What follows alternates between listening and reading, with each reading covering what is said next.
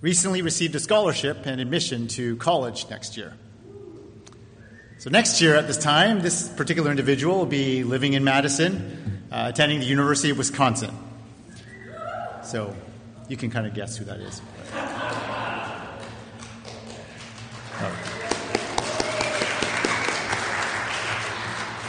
That's not the point of the story, but at the scholarship awards ceremony that we attended a couple weeks back, Arnie Duncan, the former education secretary, gave a short address to the students, encouraging them to be engaged in the political process. And he said, don't just participate in the democracy by voting. Change the democracy because it is in constant need of improvement. In many ways, it was an inspiring exhortation to make a difference in our nation and in our world, appropriate for future leaders. And it's exciting to see how those words will play out in the lives of Ashley and her cohort of fellow scholarship recipients. But what about for the rest of us who are a little further along in life than high school graduation? Maybe we're in the middle of our careers or already at the end of our professional working careers. Maybe we're at home with our children. Regardless of where you are at in your career, I want you to consider today how each of us is still invited into community-changing work. And it's not just political. It's spiritual and eternal. It's the kind of work that has direct impact on the world that we live in, where we live, where we work, where we worship, and even where we play. As we learned last week, the view of salvation that we get from Scripture isn't just about being a good person and going to be with God for eternity. Because if you think about it, that's actually really selfish. The image that we are given in Scripture is of a people group. First, of Abraham and the nation of Israel, and then through the church made up of followers of Jesus. Groups of people are sent into the world to bring the restoration of God's good work in the world, as Jerry has reminded us earlier in the service. Now, whether we do this good work of restoration in the context of our work, or in our neighborhoods that we live in, or in acts of mercy, the beginning point for all of these things is prayer. In our Praying the Mission series, we're looking at what it means to do intercessory prayer. That's prayer on behalf of others. Last week, we looked at how to pray for prosperity, not for yourself, but for the prosperity of those that we are in relationship with. Today, we're going to look at how we can pray for the communities that God has placed us in, where God has placed WCF in here on the Hill, where God has placed us in the neighborhoods that we live in and the places that we work. We're not called merely to be consumers of this world that we live in. So wherever God has called you to be, it is through prayer that we begin to identify God's heart for communities that we live in, that we worship in, that we work in, and that we play in. In Genesis 18, verse 16 to 31, we see one of the first examples in Scripture of what it means to pray for a city. A city, in this case, that did not particularly reflect the values of God, the God that Abraham had come to know. But still, Abraham prayed for the city that was guilty of many sins. What kind of city was Sodom? The prophet Ezekiel writes later about Sodom, saying, "Behold, this was the guilt of your sister Sodom. She and her daughters had pride, excess of food, and prosperous ease, but they did not aid the poor and the needy." The people of Sodom were so into themselves. They were arrogant, overfed, and unconcerned for the needs of others. Constantly on Snapchat and Instagram, posting their meals and ignoring the vulnerable around them. Yet Abraham chose to intercede for such a city, which shows his faith in God and the concern for the city and its people. And for those of us who have been at WCF for many years, just imagine how this neighborhood that the church has been in has changed over the past decades. From my understanding, the original occupants of this church, this building, abandoned the church when crime got out of hand here, culminating in a car exploding outside on the street here. And they decided, we're moving to the suburbs. The destruction of cities is a great loss for humanity, and so Abraham pleads for God's mercy for this city. Our faith in God is actually revealed in our concern for people, and particularly for those that don't necessarily know God as many of us do. But Abraham understood God's grace, which is mercy given towards those who don't deserve it. The sins of Sodom were great, but nevertheless, Abraham was bold to intercede for this wicked city. His intercession was incisive, it was intensive, and it was inspiring. He appealed to God's righteousness. Abraham asked, "Will you indeed sweep away the righteous with the wicked?" And he supplements his question asking if God would destroy it if there were 50 righteous people, then 40 righteous people, then 30, 20, 10. 6 times he repeatedly presents his request before God to save the city. He doesn't just pray for general blessings, Lord bless the city. He asks for specifics with precise numbers and expectations. So Abraham's intercession inspires us to plead and to pray and to intercede for our cities with specificity too. Specificity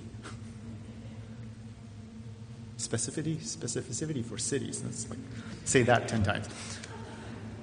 Like Abraham, we understand that the safety of a city is directly linked to the spirituality that exists among people in that city.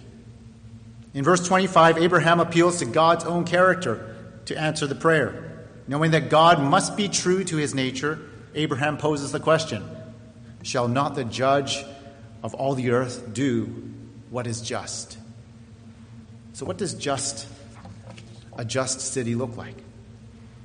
Brian Stevenson, the public interest lawyer who has dedicated his career to helping the poor, the incarcerated, and the condemned, has said this: "The opposite of poverty is not wealth. In too many places, the opposite of poverty is justice. What is just is not evil people being caught and criminals getting punished. What is just is not just that. What is just is not just the strong arm of the law being present on all corners of the city.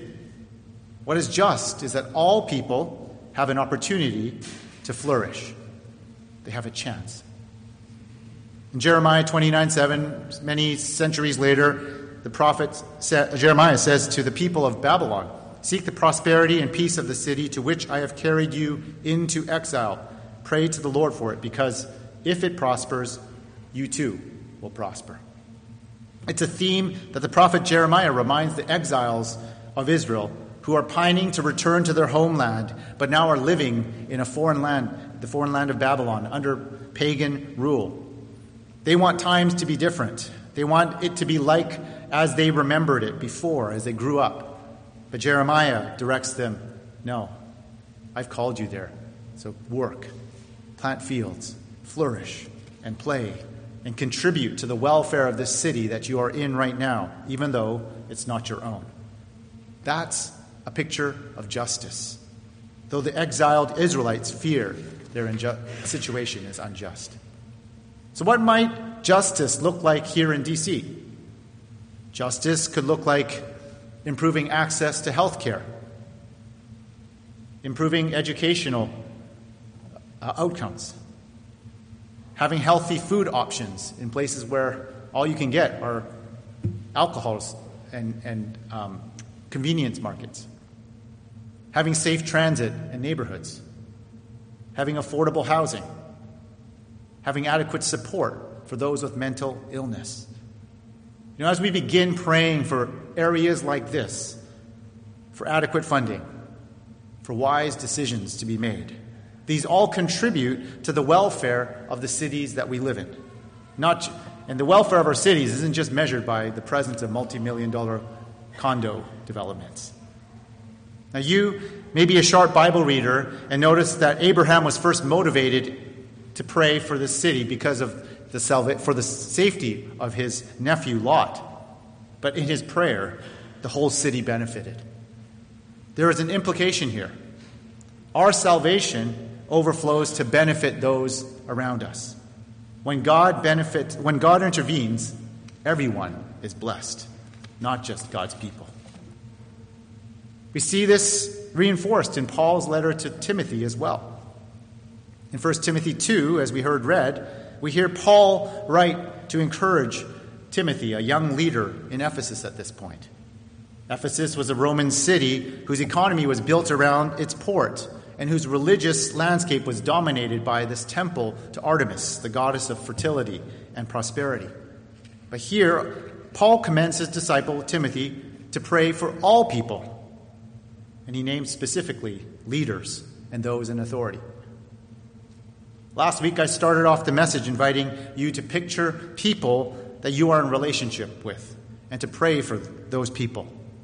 I think if we were to pray for anyone, if we remember to pray for, it's usually people that we know, right? But how often do we pray for people that we don't share our lives with, at least directly?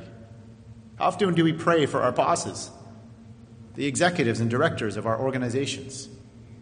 How often do we pray for our local city council members, or members of the police department, or the educators in the public school or school system? These are often people who hold the world together through their leadership. And often it's their decisions that make the biggest difference in the day-to-day lives of you and of your neighbors.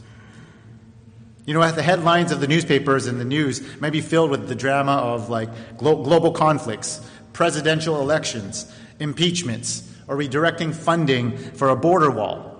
Those are all decisions at the federal level, but the funding decisions of your local school may affect the lives of children in your neighborhood who generally have one shot at their education.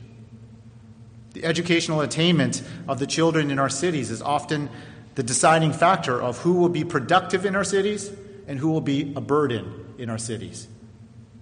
Research clearly indicates that states that invest in high schools and higher education have a better public safety benefit. Lower crime rates, lower violent crime rates, lower incarceration. In fact, a 1% increase in high school completion rate amongst men ages 20 to 60 would save the United States as much as $1.4 billion per year in reduced costs of crime incurred by victims and society at large. And those are 2004 stats. A 1% increase in high school graduation results in $1.4 billion value or reduction in cost to the United States. Over the past 3 decades, state and local expenditures for K-12 education doubled. So this says about 69%, or depending on which stat you use, there's about doubled the spending over the past 3 decades. But local state and expenditures for corrections departments have quadrupled or tripled in this chart above. What does that say about our priorities, about what flourishing looks like in our cities? Are we a more just society as a result of this kind of spending? These local initiatives, paid for by your DC or county or state taxes, have a direct impact on living quiet and peaceable lives. Yes, there are large-scale policy decisions made at the federal level, but it's at our local schools and our local governments that affect the immediate future of people living right in your neighborhood. In 1 Timothy 2, verse 2, Paul invites us to pray for those in authority. The goal of our prayer is that we would live peaceful and quiet lives in all godliness and holiness.